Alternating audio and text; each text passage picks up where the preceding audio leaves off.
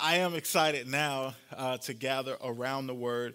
Last week, we kicked off this new collection of talks called In This House. And the idea of In This House was really us taking the opportunity to discuss exactly what does it mean to belong to this house that is to become in church.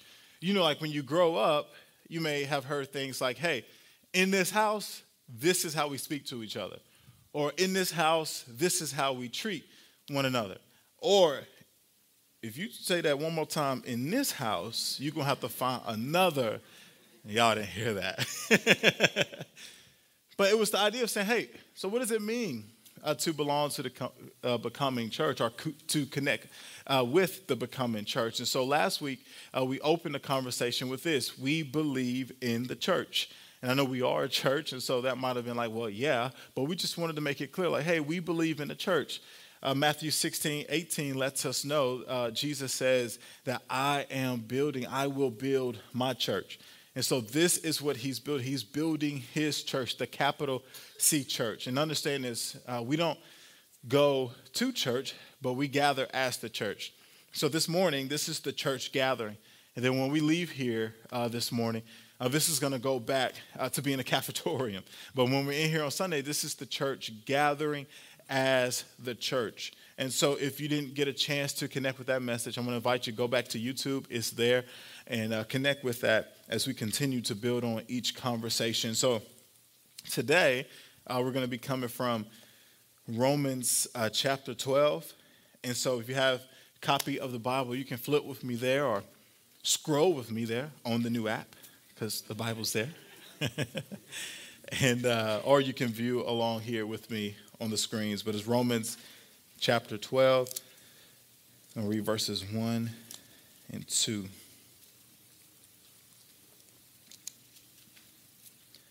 It says this, therefore I urge you, brothers and sisters, in view of God's mercy, to offer your bodies as a living sacrifice, holy and pleasing to God. This is your true and proper worship. Do not conform to the pattern of this world, but be transformed by the renewing of your mind. Then you will be able to test and approve what God's will is, his good, pleasing, and perfect will. Today, family, we're going to have a conversation around this idea. We believe in worship. Let's pray. Father, we thank you today. God, we thank you for your grace, your love, and your mercy. God, thank you for the moments that we share together. God, thank you for this opportunity, Lord, to gather around your word. And Father, for these next few moments, God, I pray, God, that you incline our ears. God, help us to hear what it is that you're speaking to us. God, open our eyes. Help us to see what it is that you're showing us. And Lord, we say this, speak because we're listening. In Jesus' name, everybody said, amen. Come on, everybody said, amen. Amen. Family, I have full permission to share this story. And I know you're like, oh my gosh, when you say that, what kind of story are you sharing? But it's not that bad. I'm just letting you know that I have full permission to share the story. For as long as I can remember now, but especially at this point of this story, my father has always purchased jewelry for my mother around any occasion. So if it was her birthday, it was jewelry. If it was Christmas, it was jewelry. If it was anniversary, it was jewelry. If it was Valentine's Day, it was jewelry. If it was Wednesday, it was jewelry. But I remember one particular year, my mother was like, you know, Ham, that's what they call my dad, last name Hamilton. He was in the Army, you know, this is a thing they do. And she says, you know, I don't want jewelry this year. I want you to surprise me. Get me something different. And so my dad, being the loving husband that he is, a husband that pays attention and listens to his wife, he decided to do exactly what she said, what she asked for. And he did not get her any jewelry for her birthday. I don't know. So now we're out to celebrate her birthday. We're at dinner, and we're finished up eating, and it's time to present her with the gift. And so my dad pulls the bag around, and it goes, here you go, babe. Happy birthday. And she's all excited, and she's tearing out, the tissue in there, and I don't remember what was in there. I knew it wasn't jewelry. And she's like, oh, thank you so much. This is so awesome. Thank you. And I'm like, who are you? You don't even speak like that. I was like, it just didn't seem authentic. Well, she kind of had that look on her face, and like, so where's my gift? And so she's like digging into the bag. I'm like, look, this is not bottomless fries. Like the bag has a bottom, Mom. I think that's it.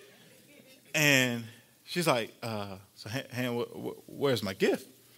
And they're going to see this, by the way, happy anniversary. They're not here and point to the camera. Happy anniversary. Today's their 40th wedding anniversary. So Mom, Dad, happy anniversary. Thank you so much for the example that you guys are to us in any way. I'll tell you later today. But she's like, Ham, quit playing. Where's my gift? We got to get out of here. We've been here long. They're going to close. They're going to start cleaning this table. Where's my gift? He's like, Frida, that's your gift. How many of you guys know that just was not the response he was expecting? That wasn't the response that he was looking forward. I mean, look, and so I learned right there, when she says, don't get me this for my birthday, that means get me this for my birthday and something else. Yep. But that was not the response he was anticipating. That was not what he was expecting. But listen, I wonder if that is a picture of how it looks when it comes to us and God. You're like, what are you talking about? Is that the look on God's face when it comes to our response to him? Like, have you ever wondered and asked yourself, like, just kind of pause, what is my response to the goodness of God? What is my response to the mercy of God? What is my response to the grace of God, to the love of God? What is my response to the protection of God? And maybe you're like, listen, you're talking all of that, but I don't really like where I am today, so I don't even know what my response would be. Well, let me tell all of us in here, hey, it may be bad, but listen, it's not as bad as it could be. Because you have been covered, you have been protected, you have been taken care of. And so I know you may not be where you want to be, but you can thank God that you're not where you should be. That's why we thank him for his mercy. Oftentimes we shout out his grace, but we forget his mercy. His grace is when he gives us what we don't deserve, but his mercy is when he withholds what we do deserve. So we thank God for his mercy. So considering all of this, what is our response? And that's the question, family, that we're asking and we're going to answer today. And here's a little spoiler for you. The answer is this. Our response is worship.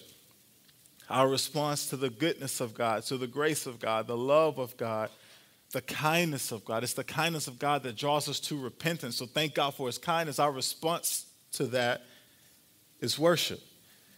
So let me ask us this.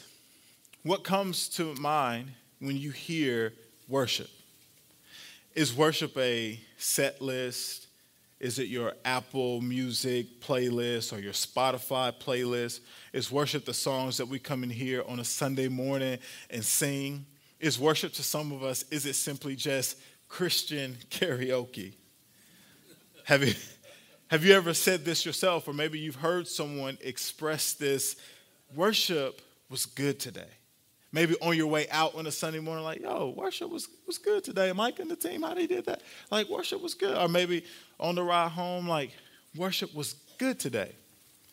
And oftentimes what happens when we say something like that, we're implying that worship has a beginning and an ending.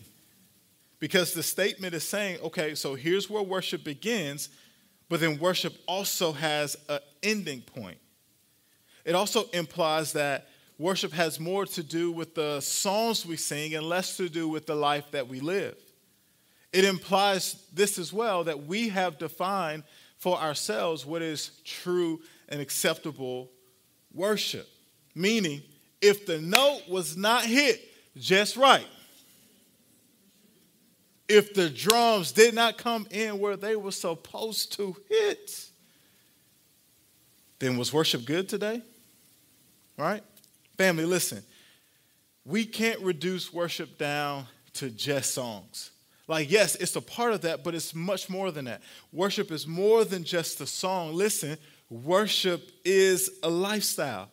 That's why worship does not have a beginning, nor does it have an ending, because it's a lifestyle. Worship is revealed in how you treat your spouse. Worship is revealed in how you love your neighbor. Worship is revealed in how you approach your job, your attitude towards your job. Like, listen, remember, tomorrow, that is an expression of worship, your approach to your job. Worship is even your approach to everyday tasks around the house. You never knew when you were cleaning that toilet that it was worship. But it is. Worship extends far beyond a song. And so, since we're asking this question, well, what is worship? Let's define it. So in the New Testament, the most common word used for worship is the Greek word proskena. And it means kneeling or to pay homage, to make obeisance, whether in order to express respect or to make supplication, to make request. So in other words, it's this act of kneeling towards something, to pay homage towards something. And the word for worship in Hebrew in the Old Testament is shakah. And it means to bow down. It means to prostrate oneself before a monarch or superior, or to pay homage as well. And so what we see is at the core of both of these definitions is the idea of submission and surrender, right? You bow to a king. You give way to a king. And I love how worship leader Andrea Oku describes worship when she says this. She says, worship is an expression of true devotion and a wholehearted surrender given in purity and love. So meaning worship is a true expression. That's why I love, David is known in the Bible, King David is known as this worship leader. You go, and a lot of the songs that we sing come from Psalms. And a lot of it is true emotion, things that he was feeling at the same time from all the different stories and moments of his life. So worship is an expression of true devotion, meaning where you're giving your attention to a wholehearted surrender. So not some, but completely. And it's given in purity, so there's no motives. There's nothing that we're looking back, and also in love. So worship has nothing to do, this is what this tells us, that worship has nothing to do with how we feel. So meaning this idea of I don't feel like it, I don't feel like worshiping today. Listen, worship doesn't have anything to do with how you feel, because worship has everything to do with who God is. Worship is not based on a feeling. Worship is not based on a moment, but worship is based on who God is. That's the difference between praise and worship. So when you praise, that is this excitement, this thanking for what God has done. But when you worship, it is this expression of love and gratitude towards God simply because of who he is. Did anything happen? No, I'm just worshiping him because of who he is, because he's holy, because he's righteous, because he's sovereign, because there's no one like him, because he's one of one, because he stands all by himself, because he is good, because he is worthy. In fact, that is what worship is. Worship is worth-ship. He is worthy of my praise. He is worthy of my adoration. He is worthy of my time. He is worthy of the sacrifice it is to give up whatever I feel in the moment and worship him because he is worthy. Maybe that's a question we've got to ask ourselves. Is God worthy in our lives? What kind of value do we attach to him? Is Jesus worthy of our worship? Because understand this, family, your worship has value. That's why everything, come on, and everyone wants it. Everything is vying for your attention and your affection. And everything that is fighting for it is not bad. Your spouse wants it. Your kids wants it. Your job, like all these different places, they want your attention and your affection because your worship has value. And so if we're asking the question, well, then what is our response to the goodness of God? Hold on to that. That's what we're asking. What is our response to the goodness of God? And we just said a few moments ago that it's worship. Then the follow-up question may be, well, how exactly do I worship? And that's where Paul, in his writing to Christians living in Rome, is going to help guide us. But before I get there, even talking about how do I worship? Like, worship is not this thing where you can't, gauge it in terms of, okay, well, this person is a good worshiper and this person isn't. Because worship is an expression of the heart. It's an inward work that is happening, that's taking place. Now, what you often see is an outward expression of what is happening inwardly. So maybe, if you're in this space and maybe some of the things that you saw this morning was like a head scratcher for you, why were some people jumping up and down? I don't know if they were. I was looking up. I don't know. It could have happened. Sometimes I do. I didn't today. Well, how come people were raising their hands? It's not that all of that is oh yeah, that person is really worshiping. But what it is, or what I pray that it is, it's an outward expression of what's happening inwardly. That inwardly, I'm saying, Lord, I'm living from a posture of surrender. It's like a little kid, when they place their hands up, like Zoe, our daughter, does it all the time. She's like, well, she says, hold you, because normally to us, we're like, you want me to hold you? So she's like, hold you. I'm like, you mean me? But she does this because she's like, yo, I'm at the end of it. Isaiah and Titus, they're getting on my nerves. I do not like this episode of Peppa Pig. I need you to pick me up. And so when you see someone with their hands raised, it's not like, oh, they just we got to look at you. No, this is from love, okay? But they're not thinking about you. But no, it's an outward expression of Lord, all week I've been trying to do this myself, and I'm sorry. And so here I am at this point. I'm worshiping. I'm surrendering. I've been trying to raise kids in my own power. Lord, we've been trying to work this marriage in our own power. We've been trying to run this business here. I surrender. And so it's an outward expression of what is happening inwardly. And so oftentimes you may hear a worship leader say, hey, come on and lift your hands. They're not just trying to make the moment look better, but they're trying to help facilitate and lead you to that moment of surrender, because that is what worship is. It is surrendering your preference. It's surrendering your feelings. It's surrendering all those things and saying, Lord, just here I am. And so we're talking about how to worship. So to give some context to the text, the writer of Romans, which is Paul, he wrote to Christians living in Rome. And in this particular section of his letter that we're reading in Romans 12, Paul is focusing on the application of Christian living, right? How do you guys as Christians in this pagan culture, how do you apply Christian living? So this is what he's writing towards.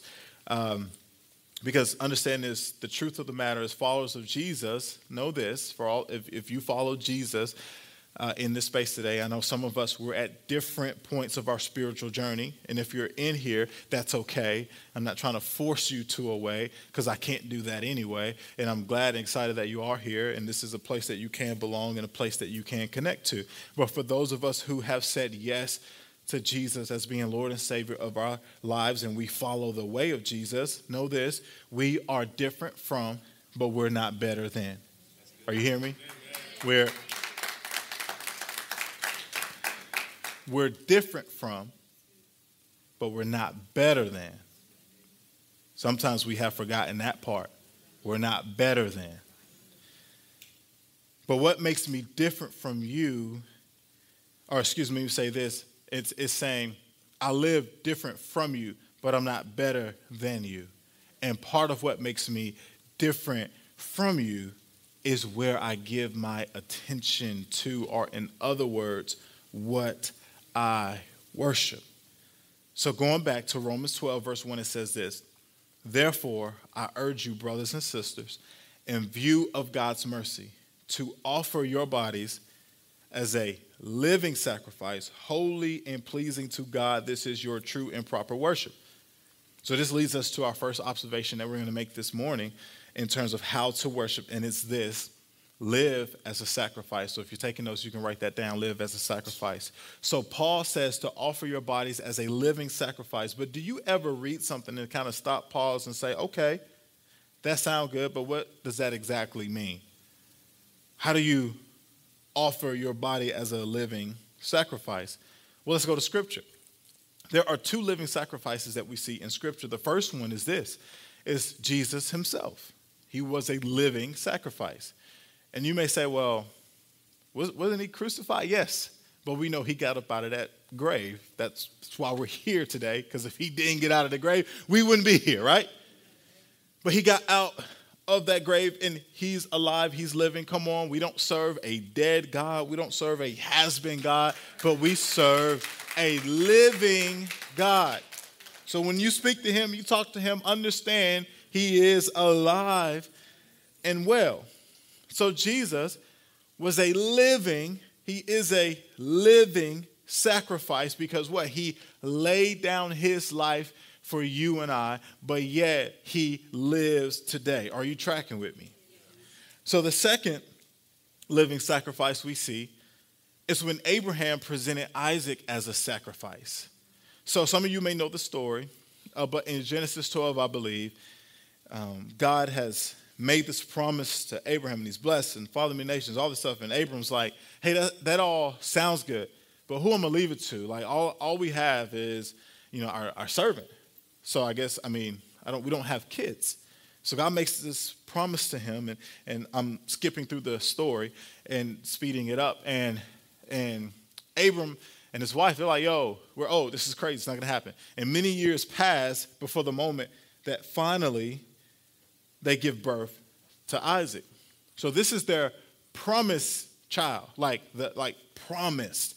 And some of you in here may have been praying for a son or daughter, may have experienced this, and maybe it happened either through natural birthing or through adoption that God fulfilled that promise. But you know what it's like to be like, yo, this is a promise, this is a dream, this is a prayer. But then God's like, hey, I want you to present him as an offering. So remember all those prayers and all that weeping, and you're like, wait, what? You want me to do what? But in obedience, he responds to God, and he says, okay, I'm going to do this. I'm going to present Isaac as a offering, as a sacrifice to the Lord. And so he brings a couple servants with him, and he grabs some wood as well. And I always wonder about Isaac in this moment, like, where the sacrifice at? So you talk about Abraham's faith, but Isaac's faith too. And so they get to the point where the Lord is like, hey, this is where it's going to happen. And Abraham tells the others, like, yo, you can stay back in Genesis 22:5. And he says, the boy and I, we're going to go worship. And right in that moment, he's prepared the altar. He's got the wood. He's got Isaac up on the altar. He's bound to the altar. He's ready to slay the boy. And the angel of the Lord appears and says, hey, don't touch him. And then actually lets them know that there's a ram that is provided in the bush. Not the message, but I'll pause right there. There's obedience first, and then there's provision. Oftentimes, God calls us to something, and we base our willingness to respond to the call based on what provision we can see there. And God's like, yo, that's not how it works. It's obedience first, provision later. So we'll save that for another time, but just a little nugget for us to chew on today. And so in that moment, Isaac was presented as a sacrifice, but because of how the Lord stepped in, the angel of the Lord stepped in, he lived. So that's an example as a living sacrifice. What does that mean? It means this, family. To live as a living sacrifice means to be willing to lay down and place down anything that the Lord asks you to. So what am I saying? Are you willing to surrender the dream? Are you willing to surrender the status? Are you willing to surrender the promise? Like, that is what worship is. That is what we're called to live. Live as a living sacrifice, recognizing that my life is not my own. And if the Lord calls me to something, I am willing to respond in obedience, absent of seeing the provision, but trusting God's plan, God's will, and his way. And we get to live sacrificially. We get to live in that way in every aspect of life. Every aspect of life, with our family, with our careers, if you're with your kids, with your spouse, with your dreams, with your goals. Be willing to lay everything down at the call of God. The moment he asks for, be willing to lay it down.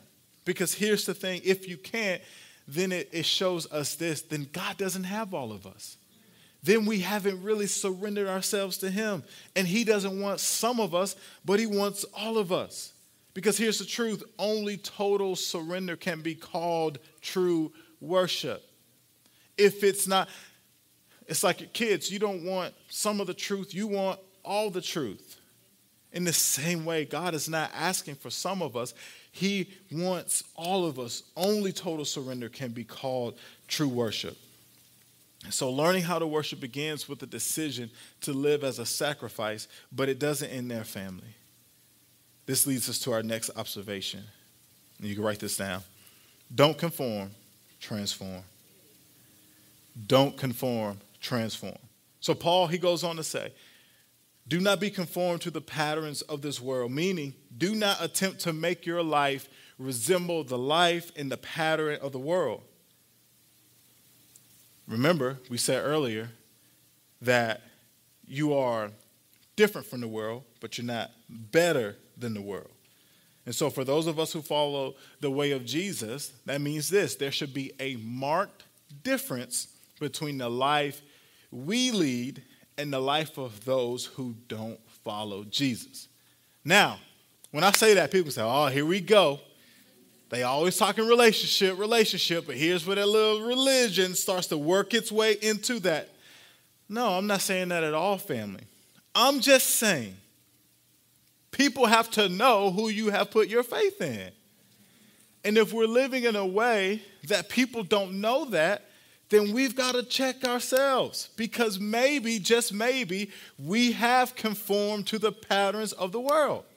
And maybe you're a person that has never fit in, and you're doing all the things to fit in, and God is like, you're not supposed to fit. You're different. And so you keep praying away, and you keep trying to understand, how come I'm not getting into that crowd, in this circle, in that group? God is saying, because you don't fit. And so you're praying this way, and I'm doing one thing, but then you're working against what I'm doing, because you're not supposed to fit in. But we got to embrace that.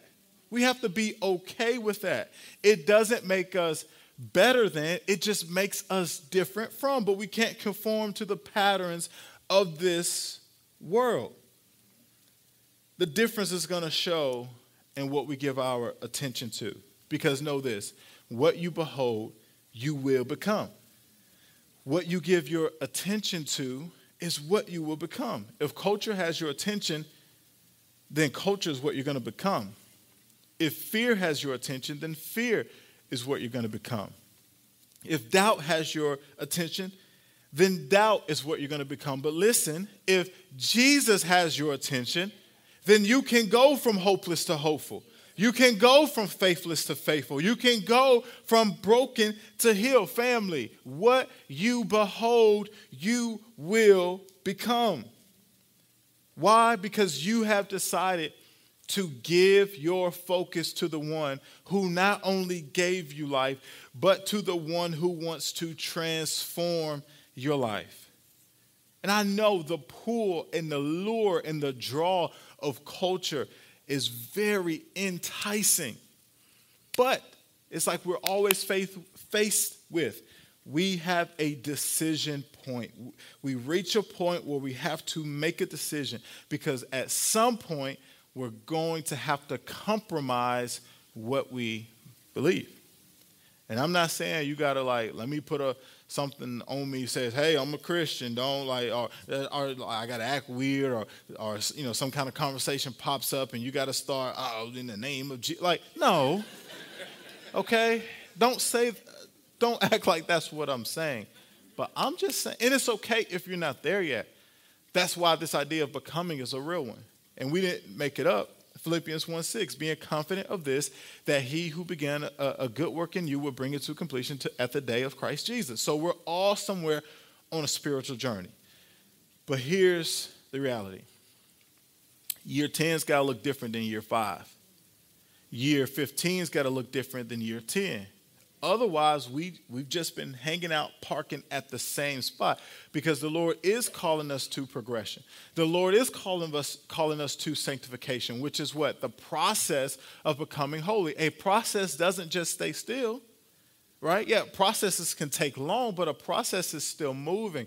Things are still happening. Things are still turning. And so we've got to be willing to say, hey, I'm willing to go on this spiritual journey, and I'm okay with what that means.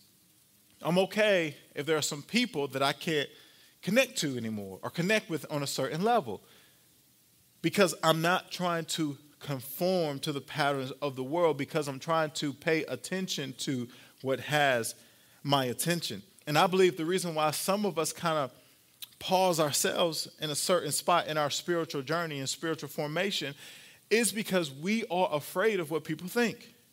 We are afraid of what family will say. We are afraid of what friends will say. We are just afraid of, coworkers. Maybe they knew, you in college, and they already knew, Red Cups didn't play. You were ready to go.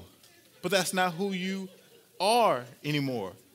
That there is a work in your life. There is a transformation in your life. So what can happen is sometimes we become afraid of transformation. Because this truth, people are quick to embrace the old you, but quick to dismiss the new you. What you think you doing? They're like, what do you think you're doing going to church on Sunday? What you think you're doing talking like that? What you think you're doing behaving this way and acting that way and this, that, and the other? You so-and-so from 35, 55, April, whatever, You so-and-so's boy. They try to place you in a box. They try to dismiss who you're coming. But listen, family, oftentimes, let me say this. The moment you start living the life God has called you to live, they want to put you back into the box of who you used to be because they can't deal with who you are becoming. And, sometimes it's this. They like you in the box because they are comfortable with you in the box. But the moment you step out of the box, you are reminding them of what they didn't do, of how they didn't respond. And so they're like, yo, Michael, you have to get back in the box because I don't like the Michael that's outside the box. Because the Michael that's outside the box is reminding me of how I didn't trust God, or how I didn't have faith for it, how I didn't believe for it, how I didn't pursue it. And so what happened, people will discourage you, and they'll try to holy it all up, And they'll try to, put some words on it and some these and thous and try to make it seem like it's the Lord. And they'll try to put you back inside the box. But family, you can't live life inside the box. If the Lord is calling you out towards something, if there's a way that he is moving you into a type of transformation, a way of trusting him, it is your responsibility to respond with a yes to what he is calling you to. Because listen, whoever it is, they're not going to be asked the question of, what did you do with what I gave you? But I will. So it's my responsibility. So you can't allow the fear of man, the fear of what people will say, because they don't like you outside the box. Get outside the box. Somebody look to your neighbor and say, I'm stepping out the box. Oh, come on, say it like you believe it. Say, I'm stepping out the box. Listen, family, step outside that box. Live outside the box, because your transformation isn't just for you, but it's for the people around you. What God calls you to is bigger than you. It's for the people around you. So you can't stay inside the box. And so as I close this morning, the question is how to worship. And the answers are to live sacrificially, to choose to transform and not conform. But we often say it's one thing to know what to do, but then it's another thing to do it. In doing it, it's often based on the position of your mind.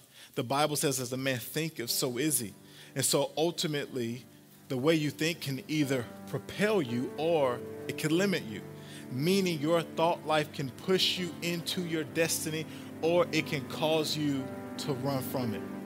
And we see it in Numbers 13, where Moses is leading the Israelites towards the promised land. And they're right at the edge when he sends out 12 spies to go basically survey the land, bring back a report just to know, hey, is it inhabitable? How are the people there? How are the cities? How are the town? All these things that he wants on this report.